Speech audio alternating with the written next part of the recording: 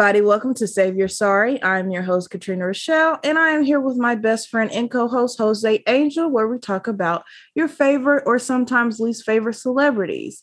How are you, Jose? I'm doing great. I always hesitate when I say that. Because you don't know if you're truly doing great. Yeah, for this episode, I guess I'm doing great.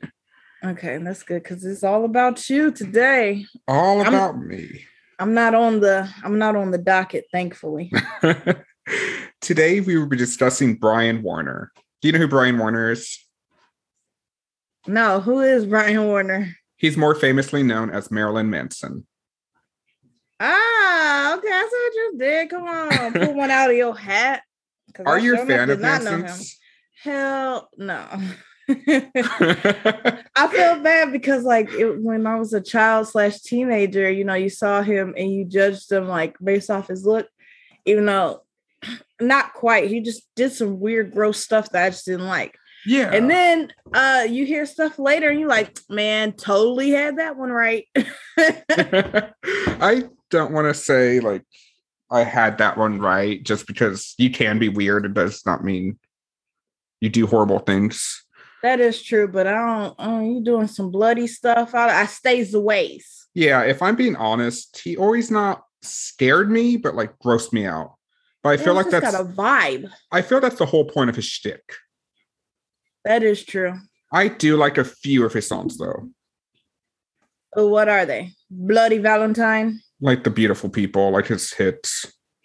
Oh, I need to maybe see what a Marilyn Manson hit is. Not in a bad way, but what was a song that really put him on the map? Because I've never heard. He just kind of existed to me. I never knew any of his music or anything. I can see that. I got most of my information from Manson's autobiography, The Long Hard Road Out of Hell, and from the Huffington Post and Insider.com and from People. I wanted to add a trigger warning to this episode, but I don't even know what to say for the trigger warning. It has self-harm, abuse, sexual assault, a little of everything, so it's all in there. Mm-hmm. Marilyn Manson was born January 5th, 1969. As you know, that makes him a Capricorn. Well, part of the reason I picked him today is because you've been so smug about Capricorns lately. So I didn't know much about this scandal, but I knew there was something there. You're a fucking terrible person. Why are you trying to bring this on to my astrological sign? Because it's Libra season now. The fact that you came out so lethal was so funny. You've been so smug. Well, I haven't even attacked your sign, you haven't, though. But last time Janet is a Capricorn, and it's okay. Janet was. So is Manson. And she's a superior Capricorn, Unfortunately, we just live in a system where we judge people, and if we got to, I'm top tier Cap. Manson grew up going to a Christian school. While there, he didn't really feel like he fit in. He started to try and get kicked out by little things like selling candy at school, and candy was not allowed. Selling heavy metal music cassettes, and selling a magazine he made and copied. And it was kind of like a Mad magazine that he just drew. Mm-hmm. Those things didn't really work, so he tried to up the ante and put a dildo in his teacher's desk. 0 to 100. That didn't work either. He thinks it's because his parents paid for his tuition instead of being in a program that half the kids were there for a lower income families. Manson writes, quote, "I would have to exercise my own free will to walk away. And 2 months into 10th grade, I did just that." He doesn't really explain more how that happened, but he got his wish of being in public school, and he still didn't really fit in that much, but it was slightly better. They try any dildo stuff at the public school? No, not that I read. Oh, darn it. Gee willikers. He was also practicing self-harm around this time, saying he would take a pocket knife up and down his forearm during class. Jeez. During class, too? Yeah. Oof. His father, a Vietnam vet, was mostly aloof to Manson growing up. He describes his father of having PTSD and screaming at night. And when he would give Manson attention, it was to yell at him for something being out of order, like the dishwasher not being emptied or the lawn not being mowed. Manson says he would make himself seem busy when his father got home to not get in trouble. While Manson describes himself as a mama's boy, he was actually quite abusive to his mother. Damn. He says his father was a very jealous man and accused his mom of having an affair. And Manson kind of saw it as his mom is breaking up the family. So one night his mom was like late returning home and Manson asked where she had been and she didn't answer him. I guess because she was the adult and he was the teenager. Yeah. So Manson got mad and threw a cologne bottle at her face, causing her to have to go to the hospital and leaving her with a permanent scar. Man, so it's a house of horrors. Yeah, it seems like it. Manson says from then he would hit, spit on, and choke his mom, but she never fought back. She just cried, and he never felt sorry. And so he's getting abused by his father, and in return, he's deciding to abuse his mother. Yeah, that's what it seems like. Sadistically decides to refer to himself as a mama's boy. Yeah, and it's very unfortunate. I don't know if he feels bad now. And how Manson describes her in the book, she doesn't seem as abusive, maybe more like smothering him and leaned on Manson too much when his father wasn't around. And she has to be a part enabler because, she was staying in that abusive ass household where not only is she getting abused, but her son's getting abused in return. It's just a badass cycle. And nobody's willing to break it. Yeah. They just want to stay in it. Manson started writing and trying to send his short stories into magazines, and they were being denied.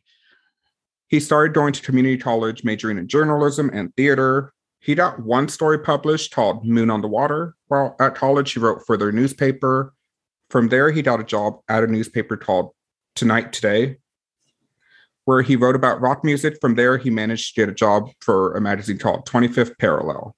So this is around 1989. The band Two Live Crew came out with the song Dirty Nursery Rhymes. Mm-hmm. I know about Two Live Crew. Yeah, and their song like throws people into a tizzy. So Manson says it inspired him.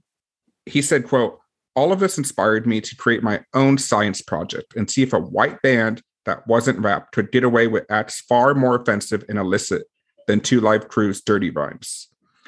As a performer, I wanted to be the loudest, most persistent alarm clock I could be, because there didn't seem like any other way to snap society out of its Christianity and media-induced coma." And as if you know anything about Manson, I think he achieved that.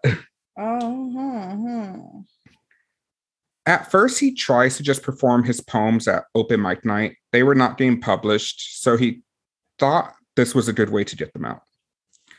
People didn't seem to like them, but they would like come up to him after and say that he had a good voice.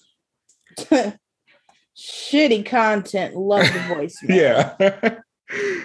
So this is where Manson now decides to make a band. Comes up with the name Marilyn Manson. It's Marilyn from Marilyn Monroe being good and Manson from Charles Manson being bad. So he's trying to say like there's good or beauty in everybody and bad in everybody. Another reason he decided to use a fake... Yeah. Sure. Another reason he decided to use a fake name is he was still writing for 25th Parallel, and this way he could write about himself. Look at that's smart though. It is smart. So Manson formed the band Marilyn Manson and the Spooky Kids. While they did go through a different few members, the early ones all had the same type of names as Manson, like Olivia Newton-Bundy, Twiggy Ramirez, and Madonna Wayne Gacy. Oh, get up. I don't think it's our type of entertainment, but I'm not going to knock it too much. That is true. I be feeling like you can't judge people, but I'm not judging the people who like Marilyn Manson. I'm judging them dumbass names because, I mean, come on. At least Marilyn Manson has some flow to it. What did you just say that last one? Madonna Wayne Gacy. What the fuck? Come on. I think they ended up changing their name to Pogo, which John Wayne Gacy went by his clown name. I think that's the one that did. I ain't even mad at Pogo. I could do it. I could dig Pogo more, but I'm just saying. I'm not judging the people who like it. You can like what you like. I like some weird stuff too. From early on, Manson wanted to push the envelope. The band went on stage wearing makeup. They were turning Manson's poems into songs. A woman named Mancy, who was friends with Manson's then girlfriend, started being in the show. Manson would have her on a leash while he sang. That moved to Manson punching her in the face during performances, which he says she asked him to do. Everything to Manson was like a lesson or had a meaning behind it. He said he would throw Ziploc baggies filled with cat poop and some filled with chocolate chip cookies in a way to make people think, like, don't make assumptions. You just ate cat shit cookies. It depended which bag you got, either cat poop or the cookies. Yeah, and I'm just saying, don't make assumptions. I assume that this is a bag of cat shit in my hand. I could probably be able to see that from appearances. It's not a tasty chocolate chip cookie, but I get it. You know, one of those, like I said, I think I'm too far on the I don't like them side to see any Yeah. to see any of this in a good light. So yeah, I am hating hard, but sometimes you need that on the podcast. I'm just gonna be the hater today. Another time, Manson hung a donkey piñata filled with cow brains, chicken livers, and pig intestines, and asked the crowd not to break it. But he would leave a stick by the stage, and of course, the crowd would eventually break open the piñata and be covered. Like I said, I don't get it. I know. Okay. That's hilarious.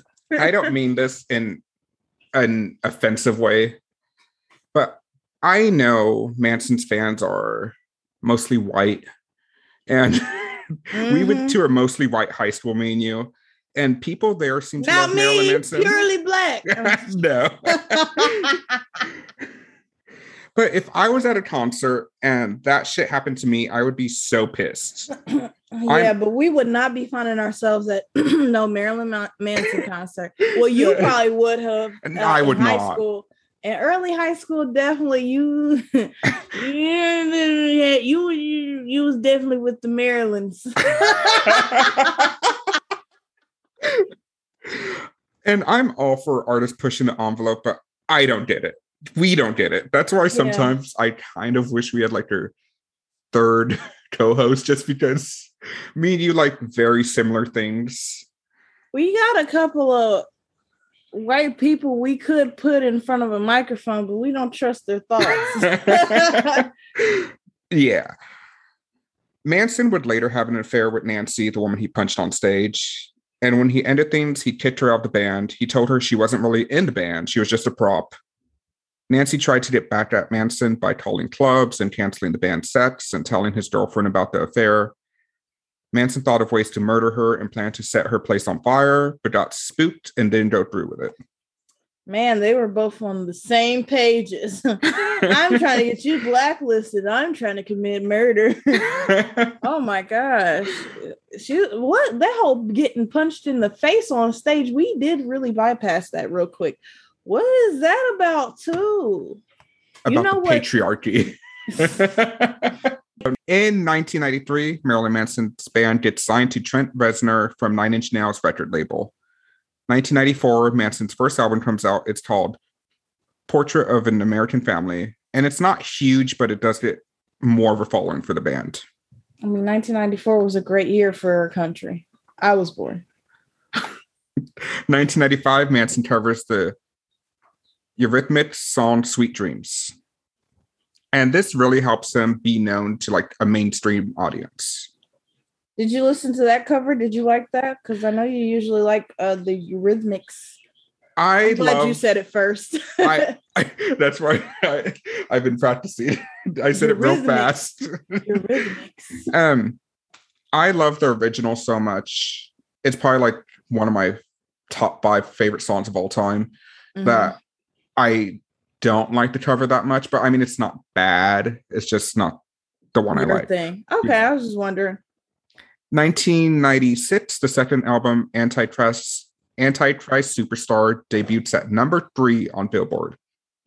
This is where Manson's song The Beautiful People comes out, and I think that's his most known song besides Sweet Dreams. 1998, Mechanical Animals comes out. That sounds like, I like that. Mechanical Animals. Yeah, and that album reaches number 1 on Billboard. See, something about that name. I resonated with me as well. 1998 is when the Manson book, The Long Hard Road Out of Hell, comes out as well. And there are some things in that book that now looking back, people are realizing are not okay. I don't know if it's because we are at a different time or with later allegations that is causing this to resurface. Like stuff that they were previously okay with when they read it and now not liking it? Yeah. I don't know. Because it wasn't that big of a deal back then. But the next scandals are straight out of his autobiography, so here we go. In the book, he talks about making a video called Kelly's Cornhole with Trent Reznor. Trent Reznor. In the video, Manson alleges that they pour Kelly and another woman tequila while they pour themselves beer. They are partying in the house actress Sharon Tate was murdered at, and they get the two women to chug their drinks, and they are obviously more drunk than the men because their drinks are tequila and the other ones are drinking beer. So right there, red flag. Yeah. They are drunk, running, get in the pool, and Manson refers to Kelly as a sea bass because of how she smells, and they decide to play Guess Who's Touching You? Damn. The other woman passes out, so it's now Manson and Trent and Kelly. They wrap a towel around Kelly's head and say it made them feel better. Not that her body was better, but like covering her face. Manson says they are squeezing her nipples and prodding around her genitals, and they are laughing because they are both drunk, though not nearly as drunk as she was. He says they end up finding white fuzz or a piece of corn around her rectum, and it disgusts and shocks them, but they, quote, continue our debasement of this poor, unsuspecting person. So I found a cigarette lighter, and I started to burn her pubic hair. Though it didn't hurt her, it didn't help things smell any better than they already did. That incident pretty much ends there, and he says they both ran away when she wanted to cuddle. If it was consensual, that's one thing, but saying that they kind of tricked them into getting more drunk than them. Then it's not consensual. They're already at a disadvantage of not even knowing all the information.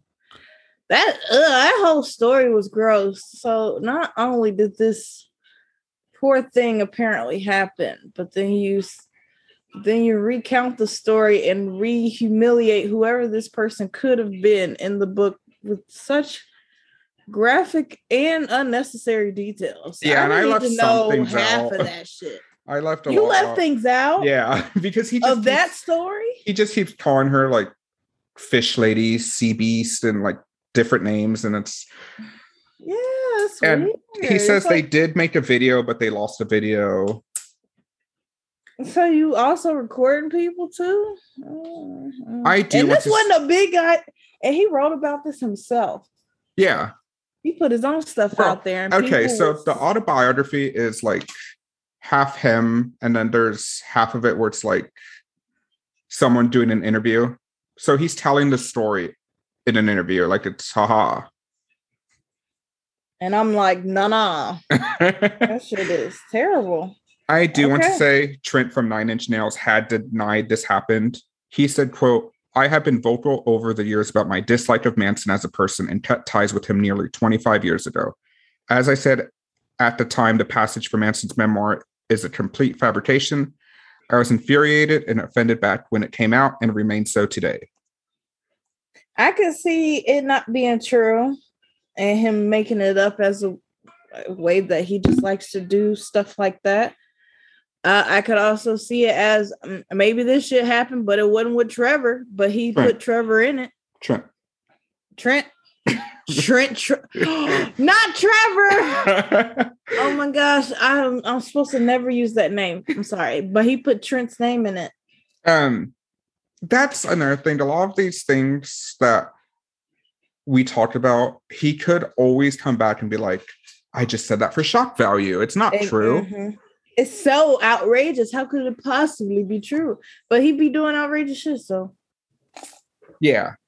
Another thing he talks about in the book is having a crush on a girl. And when she didn't seem to be interested, he would call her from a payphone where he could see her, but she couldn't see him. And she was working at a mall. And say things like, we're watching you and you better not leave work tonight because we're going to rape you in the parking lot and then crush you underneath your own car. Manson and bandmate Jordy made these types of calls for about a month. Like, he tells all these types of stories as a funny thing, but doesn't really take the woman into account. Yeah, that's it's terrible. I'm just saving most of it because I mean, I know it gets worse. If we only, I feel like we ain't really started yet. Another story Manson tells is a deaf band coming backstage, and there's bandmates and other guys, and they cover her in meat, like sandwich meat and other raw meat. Okay. Yeah, like both. Ugh. He says like a meat sculpture while she is naked. They want to see if two of the guys' penises will fit in her mouth, and they try to tape them together, but it doesn't really work. And then one of them has sex with her while yelling stuff at her because she's deaf and she can't hear. And they end it all with all of them peeing on her in the shower. So this is just a weird, fucked up one. If it was consensual, then whatever. But I don't know. It's a fan, so right there, the power dynamic is off. There are more in his book. He opens the book about talking about his grandfather was a secret cross-dresser and that he was into bestiality, his grandfather. And I feel everything he talks about does revolve or reference sex in some way. Mm-hmm. And again, all this was released in 1998. In 1999, the Columbine shooting happened. I think journalists and people in general were looking for answers on why something like this could happen, and they tried to scapegoat Manson. The two shooters were labeled as Manson fans since they had a golf look, which was not true. They did like some music similar to Manson's, but were not a fan of Manson. Mm-hmm. Manson that don't mean nothing. I mean, some things you just can't be responsible for. Exactly. I mean, them teenagers knew what they was doing and put them plans in motion, and listening to some music was not about to influence them any less or more to not do what they did. Manson told The Guardian his concerts weren't just being picketed and protested, but he was receiving daily death threats, hundreds a day. And this was still going on 2 years after, in 2001 during Ozfest, and like death threats and bomb threats. They really don't like that man. On MTV.com, I found an article from 1999 where it says 10 United States senators sent a letter to Seagrams, the company that owned Manson's record label, asking it to stop distributing music that glorifies violence. Manson ended up canceling the rest of his tours. He released this statement on his website around that time. The media has unfairly scapegoated the music industry and so-called goth kids and has speculated with no basis in truth that artists like myself are in some way to blame. This tragedy was a product of ignorance, hatred, and access to guns. Before we move off this subject, do you think Manson holds any accountability for it?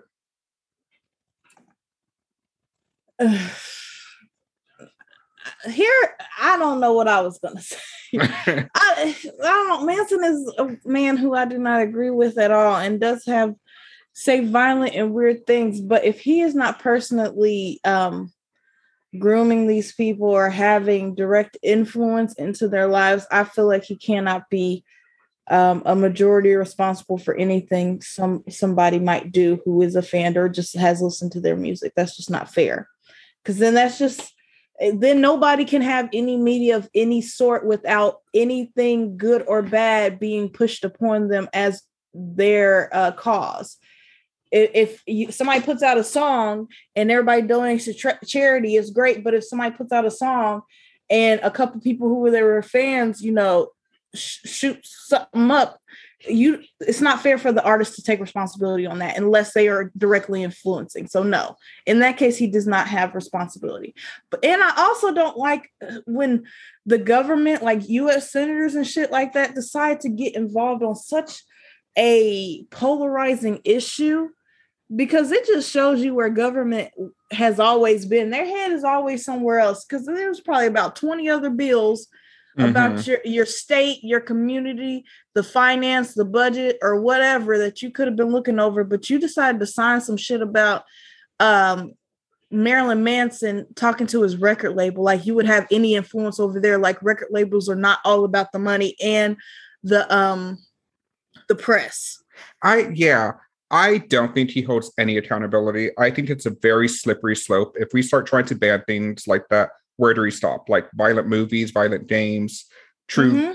I mean, even the true crime general. Like, if someone has that darkness in them, it doesn't matter what type of music or media they watch. Exactly. Yes, you said it so more eloquently.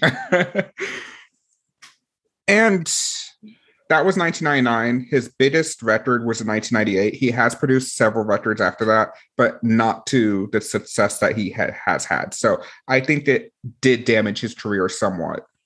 And maybe he was just like, he hit the time where the interest in him just peaked. I think it's maybe a little both. And I think the shock value.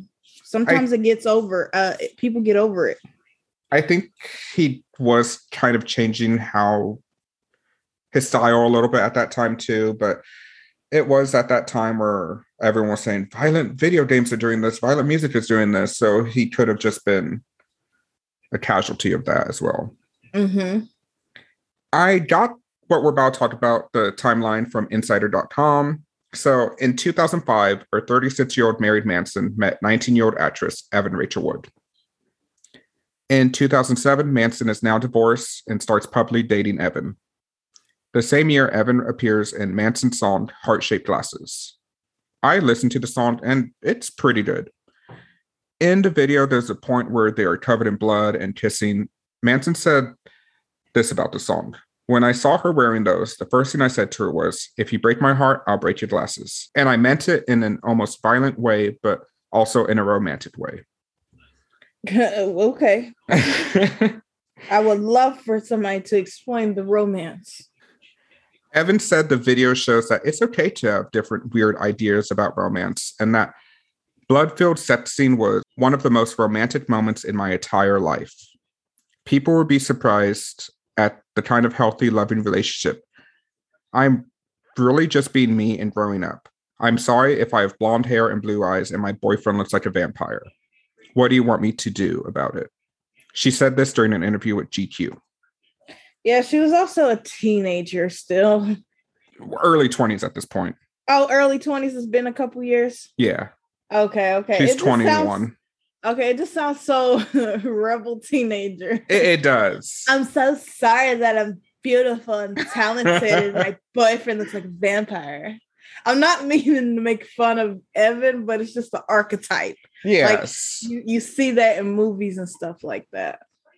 In 2008, they break up for a bit, and there are rumors they broke up because Manson is controlling or abusive. Evan tells people.com, not just people.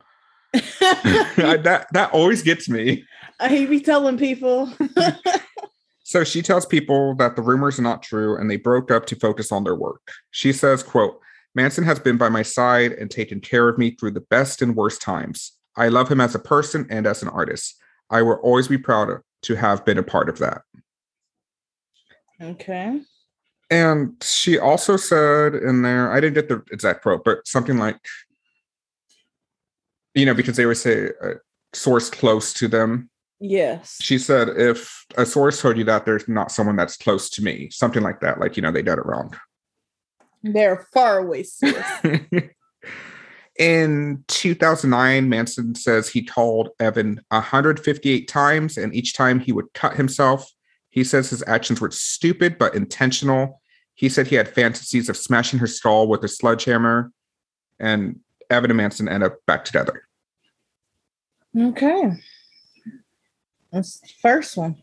Well, the first public one. Yeah, they've had like little here, there.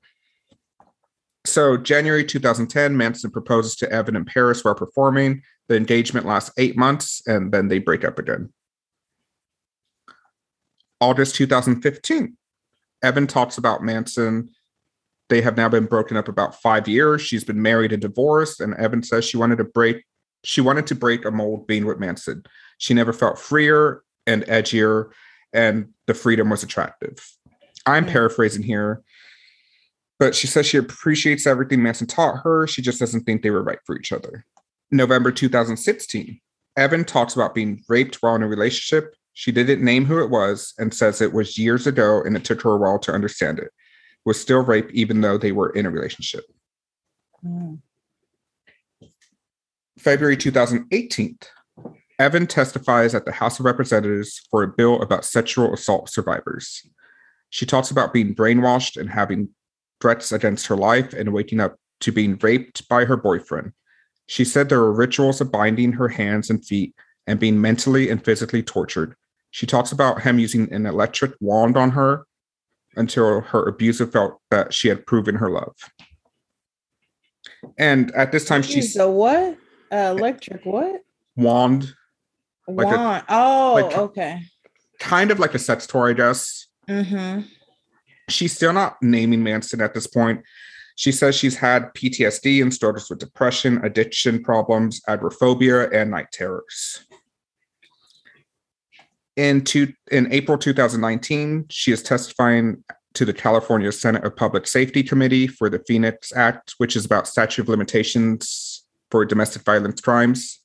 I think this is when I first heard about it. Yeah, because you can watch these videos. There are out there of her testifying. I think they're like public because, you know, it was for the Senate and then the House. Yeah. She says she was groomed as a teenager and separated from friends and family. She says she adopted a persona of what he wanted her to be and lost sight of herself.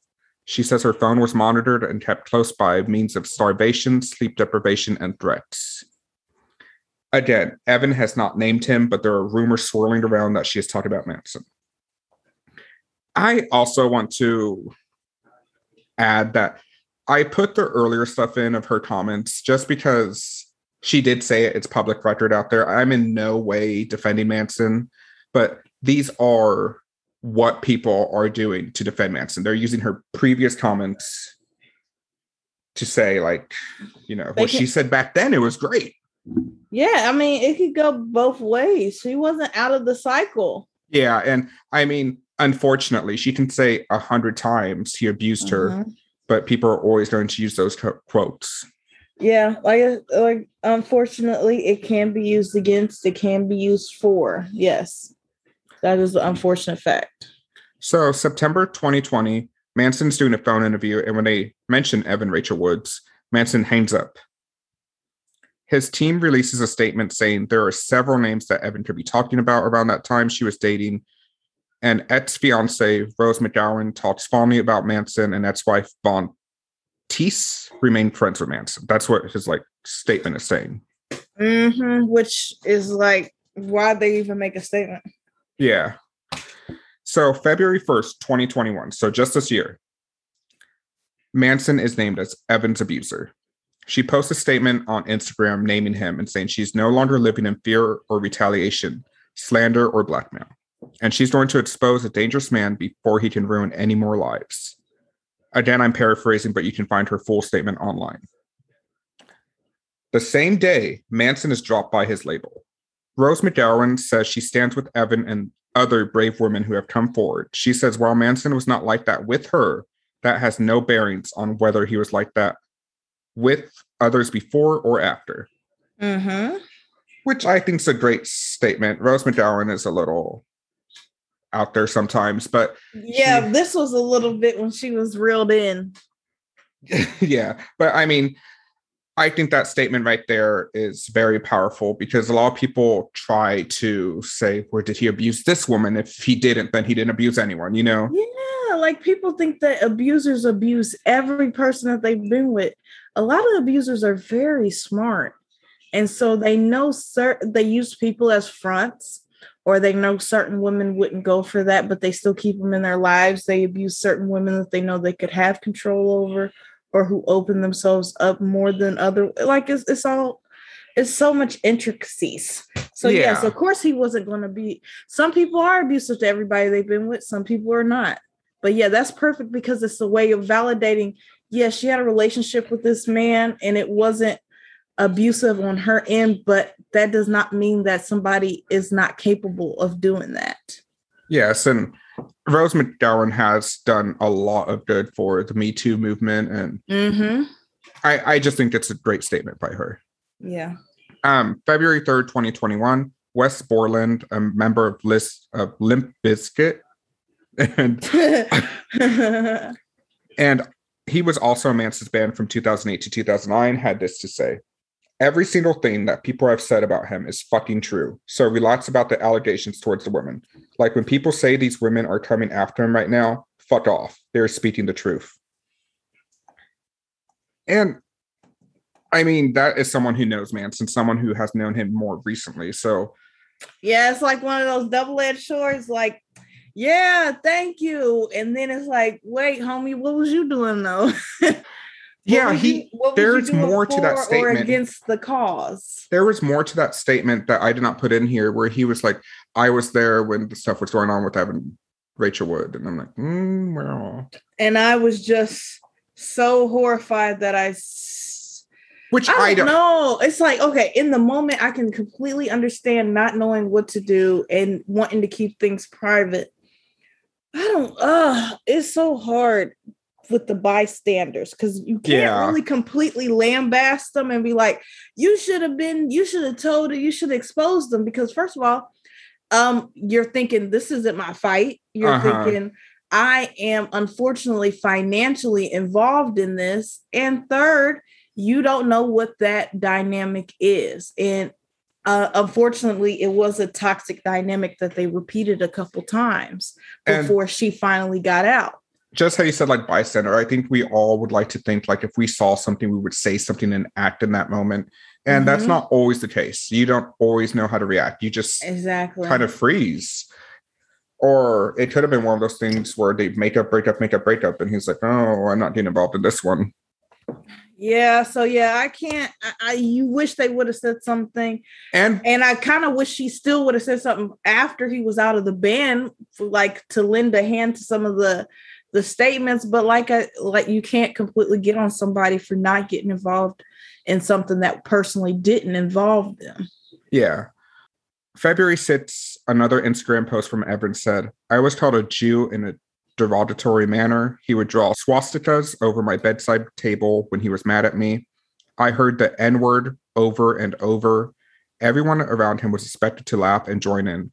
If you did not, or God forbid, called him out, you were singled out and abused more. God damn, nigga. Yeah, so stupid. Why I never understand the whole racism is funny. Like, I get the occasional joke and stuff, but like straight up racist, like calling racist names, how is that funny? Well, I don't know if he did it calling her a Jew to be funny, because she is Jewish since her mother converted, I believe. Mm-hmm. But the whole like swastikas, he's like drawing them. What is, like, patronizing her, that whole little thing. I don't understand entertainment, but I'm not a masochist or a sadist or a racist. Yes. So other women have come out to say they were also abused by Marilyn Manson. Another woman that came out against Manson is Ashley Morgan Smithline. I got this information from the interview she did with People magazine. Ashley and Manson met in 2010. She said she was drawn in by Manson's intelligence and how he would talk about films and literature. She said at first he would just text her a lot and ask her to buy Nazi memorabilia like knives, whips, and throwing stars. Ashley is Jewish, but she thought it was just like a little joke between them. Bruh, that's not funny, bruh. How did you... Sorry. You thought the Nazi memorabilia was just y'all's inside joke. Yeah, not my type of humor, but yeah. Exactly, but okay, continue. She said the first time he abused her, he whipped her with one of the Nazi whips. She woke up one time with her hands tied and he was raping her. Ooh. He would cut her with a knife and carved his initials into her thigh. Manson keeps his windows blocked out and his house cold, and that was in his book as well. Like, so that is a common thing. Like, he always keeps his windows blacked out for some reason, his house cold. But so I'm not sure. Can't nobody see in. I'm not sure about the reasoning behind it, but Ashley says it was to like mess with her, like not know her what day it was, if it's night or day. He would keep her sleep deprived. Ashley, yeah. Oh, sorry. go ahead. But yeah, if you are so-called abusing multiple women throughout the years, blacked out windows can only serve your purpose so well. Like that's definitely what you would want, whether it's for people being nosy on the outside or for the people you're holding captive inside to be disoriented. It could be a reason, yeah. It's fucked up. Mm-mm. Ashley also claims there's a glass box called the Bad Girls Room. It is a soundproof glass box. I don't know how big it is, but in a 2011 article from V Magazine, it is described as a former shower or steam room. So I imagine like shower size. And he would put Ashley in there for hours as punishment. And this is all alleged. I do want to say that. There are some things he can't deny. The Bad Girls Room is documented. It was, I think the first time was from 2011, but I don't know if there's previous or more from there. Ashley does have a star, but a statement released by a spokesperson from Manson said, there are so many falsehoods with her claim that we wouldn't know where to begin to answer them. The relationship, to the limited extent it was a relationship, didn't last 1 week. People magazine said that Ashley provided text, emails, and messages that spanned over 2 years. So we can say that maybe it was longer than 1 week. Like the spokesperson trying to make it seem like it was only 1 week. But if she has text and messages over 2 years, that's provable. He's trying to discredit her because she doesn't hold a lot of weight in the industry. She's just a regular person. Because what type of statement is that? There's so many falsehoods, but let's talk about the truth. Yeah, it's so many you didn't deny them, and you didn't say it's all. It's a statement, but it's not really a statement. Mm-hmm. It's just like, oh, look at this pathetic girl. There's so many things she lied about. Don't even get the relationship wasn't even long enough for most of these things to even happen. Whereas, nah, bruh, at the least, she was telling the truth about the length of time she's known this man. Yeah, and I guess he could also try to say the star was consensual, but I don't know. With some of this stuff, with a lot of the stuff being alleged, it is hard to kind of really. I'm treating it all as true because you just know me. I'm just guilty until proven innocent. But it's just with his behavior and the way that he's come out, like with the way he was comfortable in his book, divulging the fact that he, from a point in time in his life, just continuously beat on his mother. Yeah. And it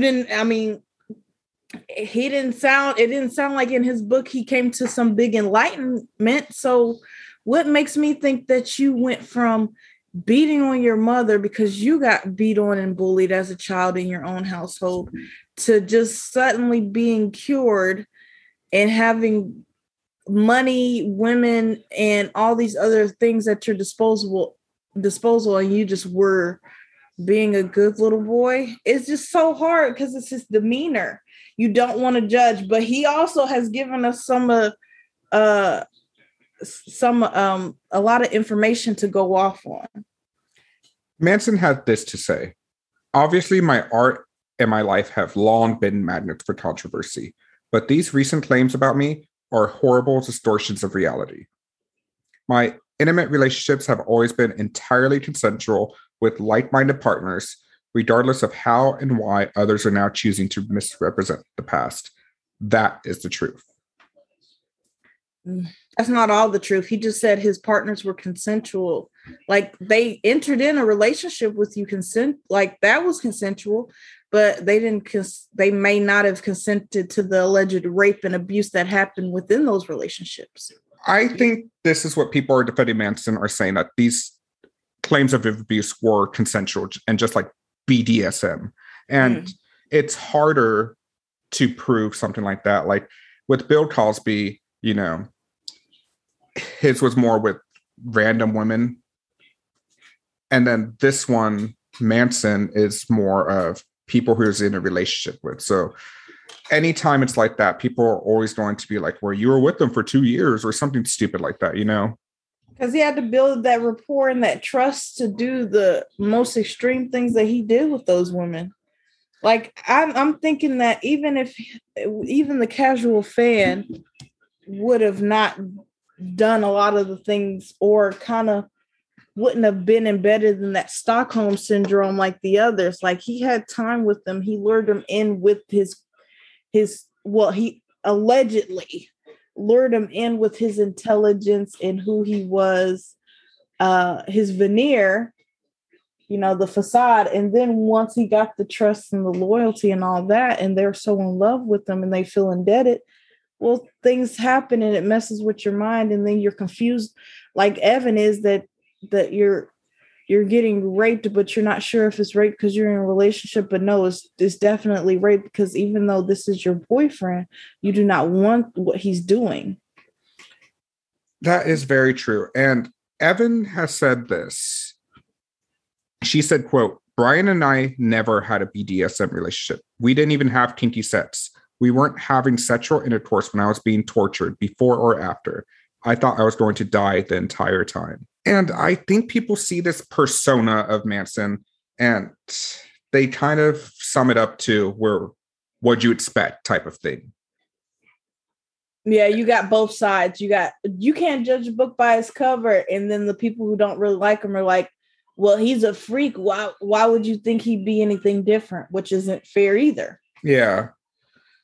12 other women have come forward also alleging abuse against Manson. Unfortunately, due to the time, we'll not be able to cover each of their experiences, but they all pretty much follow the same pattern. They meet Manson, he love bombs them, then acts like the perfect boyfriend. He starts doing more and more to push their boundaries. Drugs are usually involved, like cocaine. Deprives them of sleep, isolates them, deprives them of food, and finds ways to humiliate them. Mm-hmm. On September 15, 2021, so just recently, a judge dismissed the case from a Jane Doe because it was past the statute of limitations.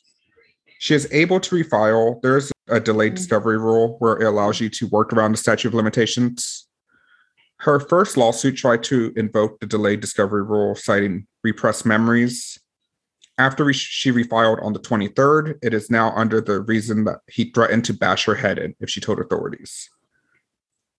There are 3 other lawsuits against Manson right now, and I think they're civil cases. I'm pretty sure. I don't know. Because they probably don't. It's like we've said before, civil cases are easier to win than criminal cases.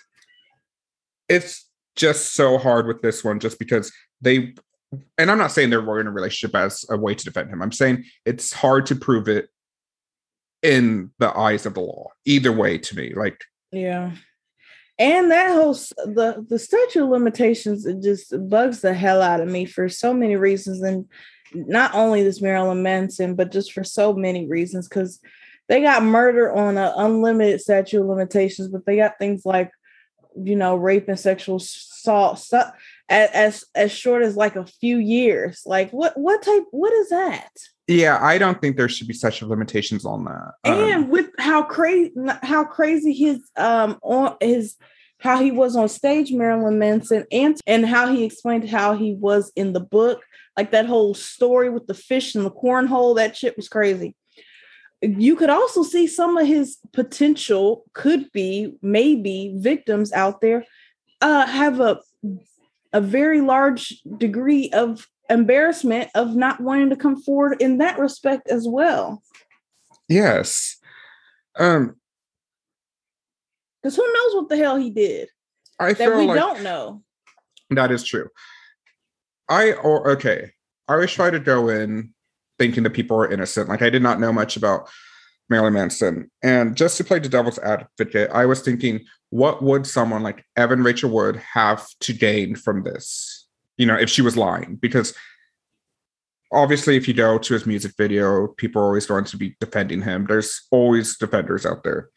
Mm-hmm. And she's, a pretty decent actress. Like she's on Westworld, which is a TV show that is on HBO. That's pretty good. Like pretty good as in popular, which I haven't really watched it. Me neither, but we know it's popping. Yeah. Like she has been going to committees to fight, for statute of limitations to be extended. Like this is something that's personal to her. It took her years to come out and name him. Like she was doing this all kind of behind the scenes. She wasn't like really drawing that much attention to it. I don't see her really gaining anything from this. If anything, that would hurt her career more.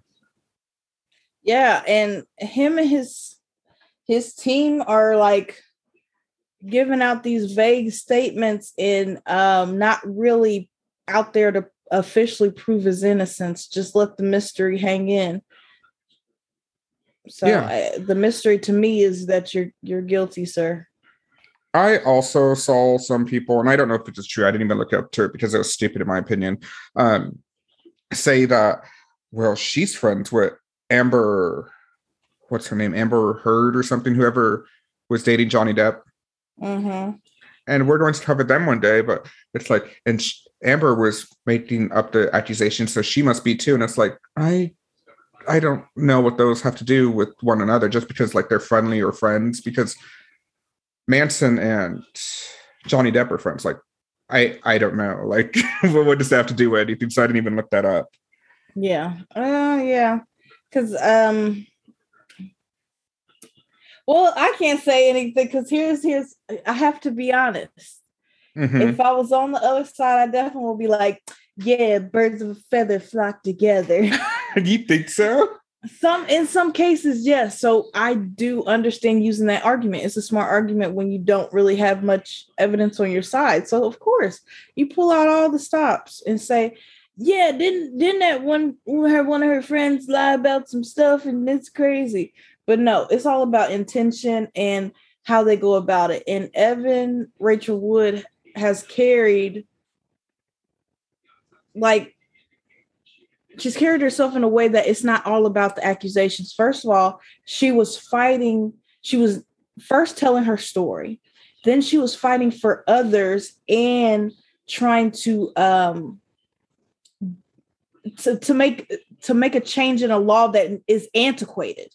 Yes. And she kept his name out of it until the bitter end as a way to personalize and basically just get the naysayers out there and just, clear it all up. But at first, it wasn't about a selfish need. It was about a need to help others. And that tells me that even if you can't rely on some of those other stories, her story is mostly just about educating. Of course, she would want justice for herself and any other potential victims of Marilyn's, but she's about helping somebody and getting her story out there as a means to not put somebody in the position that she was, where she was kind of blinded and she was kind of groomed and she was kind of aware about the shitstorm she was in when it was too late. That's kind of where we leave off with Manson. More recently, he appeared with Kanye West and DaBaby on the song Jail Part 2. Yeah. I feel like the reaction was mostly negative to it. But like we kind of discovered so far, there's always going to be a fan base for these so-called canceled celebs. Yeah, it's like a trio of, no, I'm not going to say that. But I don't like most of those people that you said. DaBaby, Kanye West, or Marilyn. Yeah. And I don't even know why Kanye West would try to, like, I know what his point was, like, associate himself with those two people. Controversy, they gonna listen, and he probably sees himself and all those people as wrongfully accused or something. Wrongfully accused, polarizing figures. We're not who we put out to be in the world. We're really different, bullshit. With Manson, and people that were gonna listen. That's it. Yeah. With Manson, he has so much shock value and treating women like props already that it is not hurting his brand. I guess time will tell if he makes a comeback. He's old. I also think it's kind of like a young man's game. I think about that where a lot of celebrities, though, that we have talked about when they get a little bit too old. That's when all the secrets come out. Yeah, because they're not as powerful as they once were. I feel like that is really what happens. Like these young ass men was threatening these girls, and they were really scared because they had muscle and people behind them, and they were really popular at their time, and they had all the eyes and all the followers. And then as time goes by and the popularity lessens and they get older in age, it gets more about, let me free myself of these burdens that are weighing heavy on my mind and my body and out these motherfuckers. I do want to end it with saying all these accusations are alleged. Nothing has been proven against Marilyn Manson. But also Marilyn Manson has not proven his innocence. That is true. I think we always tend to side with the victims. Because we have been victims of various systems. Do you have anything to add about Marilyn Manson? I feel like you've been anti-Marilyn Manson, which I'm not going to knock you for. Yeah, as soon as I knew what direction I was leaning, I just had to announce it because I was like, damn, I can't just, I'm sorry, but I chose a side and I stuck to it. I will say that it was a lot of inappropriate laughter, but it wasn't really laughing at these victims. It was just so many of these details were outrageous to me. Yeah, and I mean, it's uncomfortable to talk about these stuff. Like, laughter is going to get in there. I don't have anything else to add for him. I think time will tell. Yeah, he'll never. He ain't got nothing in the safe. He'll just thrive on whatever controversy he has left in his back pockets. But he ain't gonna go back to no 90s Maryland. No, I think that ship has sailed. Yeah, he'll just he'll just coast on his reputation forever on the fans that are still wanting to hear from him. Yeah. We do like to end every episode with something positive. And a form of media that we like, that we enjoy, that we want to share or talk about. I went first last time, so Katrina, it's your turn. It is my turn. Okay. I wasn't prepared for you to really tell. Okay, my media is a 2004 comedy called Hair Show. It has Monique in it. It's got Kalita Smith, who you also know as Wanda from the Bernie Mac show, Gina Torres, Taraji P. Henson, and a chock full of other people who we like. Guest star Serena Williams, Debo, Tiny Lester Williams. No, it's not Williams. Tiny Lester, because I can't remember his last name. His full name. But basically, Hair Show is like, I always, for some reason, when I was younger, I always got it confused with Beauty Shop. And not in the way that I thought they were the same, but I thought that they had the same plot, which is not true. Hair Show is basically about Monique and Kalita Smith being sisters, and then their grandma dies and they read the will, and one sister gets the money and Monique gets the Bible. And what happens later, which is the sister opens up a show and Monique's in debt to the IRS. And they have a hair show and it's about sisterhood. And it's just so funny and very stereotypical. This is a 2004 film. So there is an Asian character who is an Asian character, essentially. And then, the black people are gossips and ghetto. But I like it for what it is, which is just a simple comedy that gives you some cheap laughs, but it really just showcases mostly Monique's comic timing and her just being able to carry a film, and it wrapping it up into a tight bow about, coming together and being sisters and winning money and getting yourself out of debt with the IRS. Interesting. What is a hair show?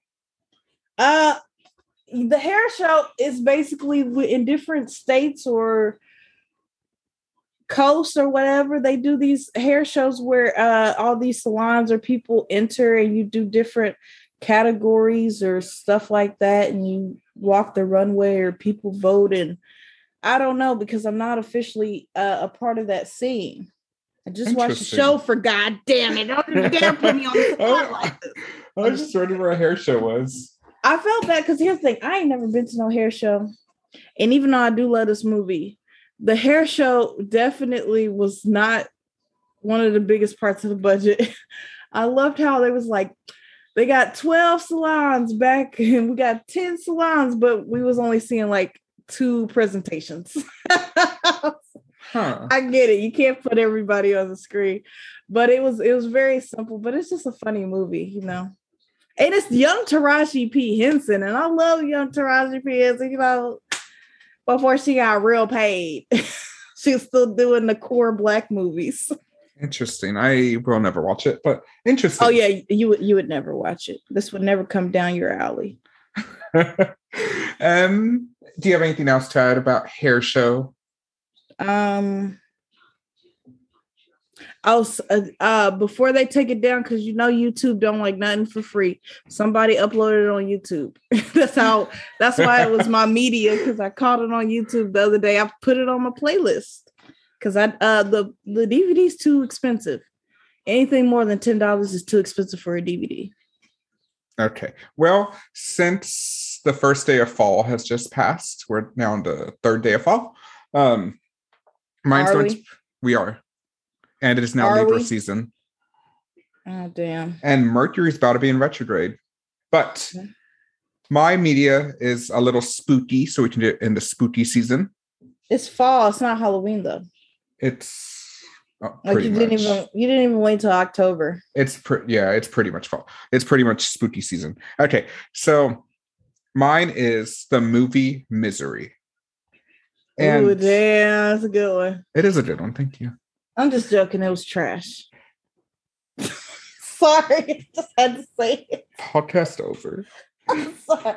Okay, anyway, finish. I'm done interrupting. I watched the movie first, and then I read the book. So I'm going to talk about the book first, even though I watched the movie first. The book was okay. I'm not a huge Stephen King fan. It's hit or miss for me. Like, everyone was like, read The Shining. So I read The Shining, and it was crap. It was boring. So I was always afraid to read Misery, the book, because I'm like, well, it's going to ruin the movie for me. But I finally read it, and it was pretty decent. I do think the movie's so much better, and I think the main reason because of that is Kathy Bates. She brings a likability to the character that the book doesn't have as much. And if you guys haven't seen the movie, it's about a writer crashes, and his number one fan saves him. And it's so good. And brings him back to her cabin, or not cabin, her house. But it's like in the woods, and there's snow everywhere. And she like lies and says, oh, you can't go to the hospital right now because it's blizzard and you can't leave. And then when he tries to leave, this is a spoiler alert. If you haven't seen it now, you're never to watch it. No, if you haven't seen it, cut this off right fucking now.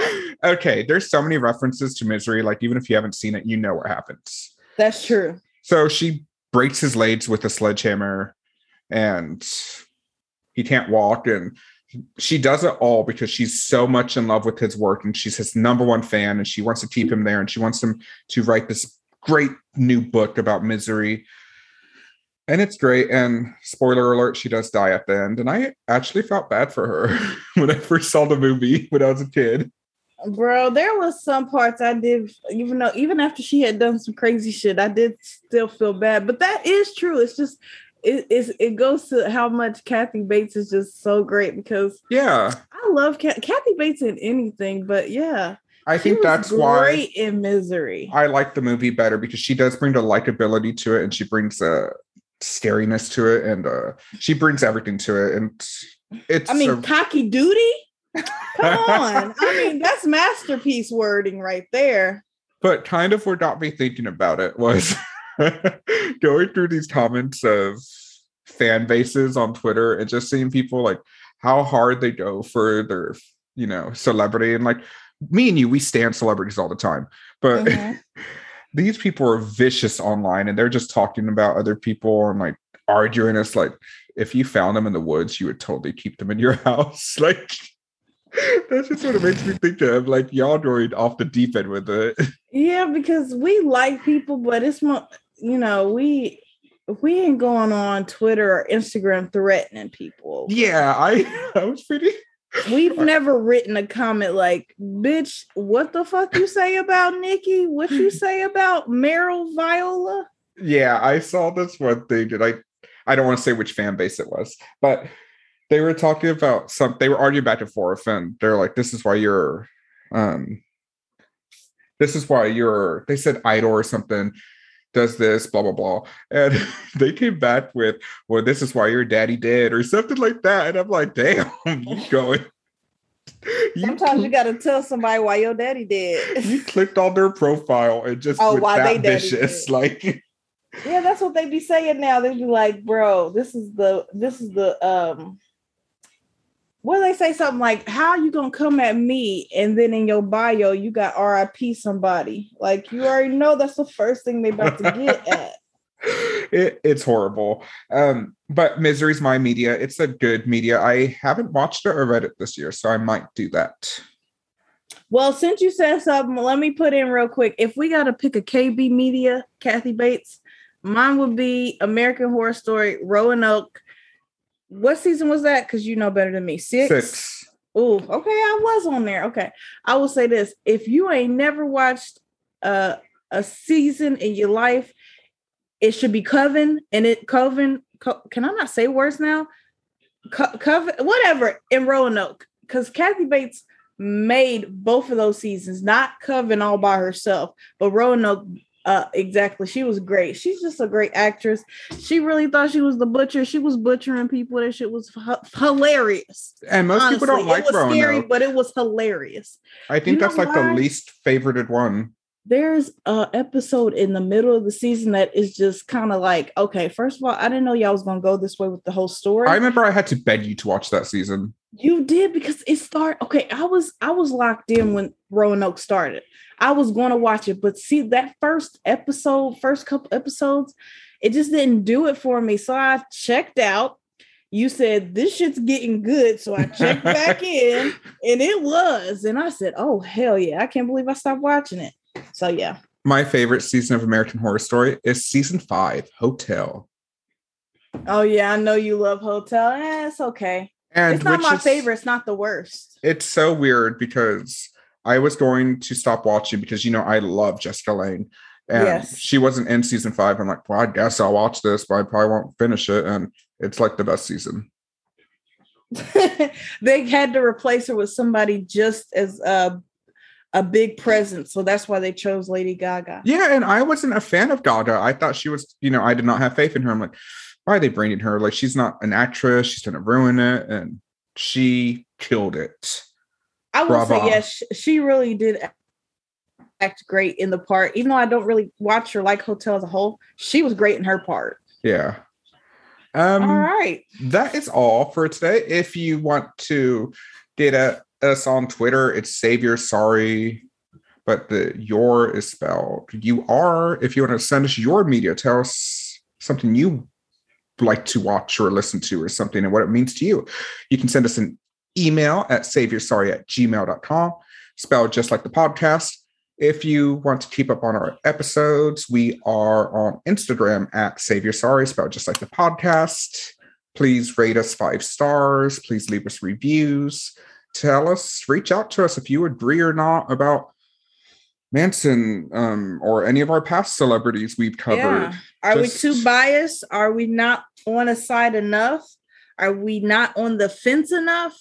And I would love to know, because I don't know. I just be picking a side and sticking with it. If you do reach out, just be respectful. We're going to have different opinions. Me and Katrina sometimes have different opinions on stuff.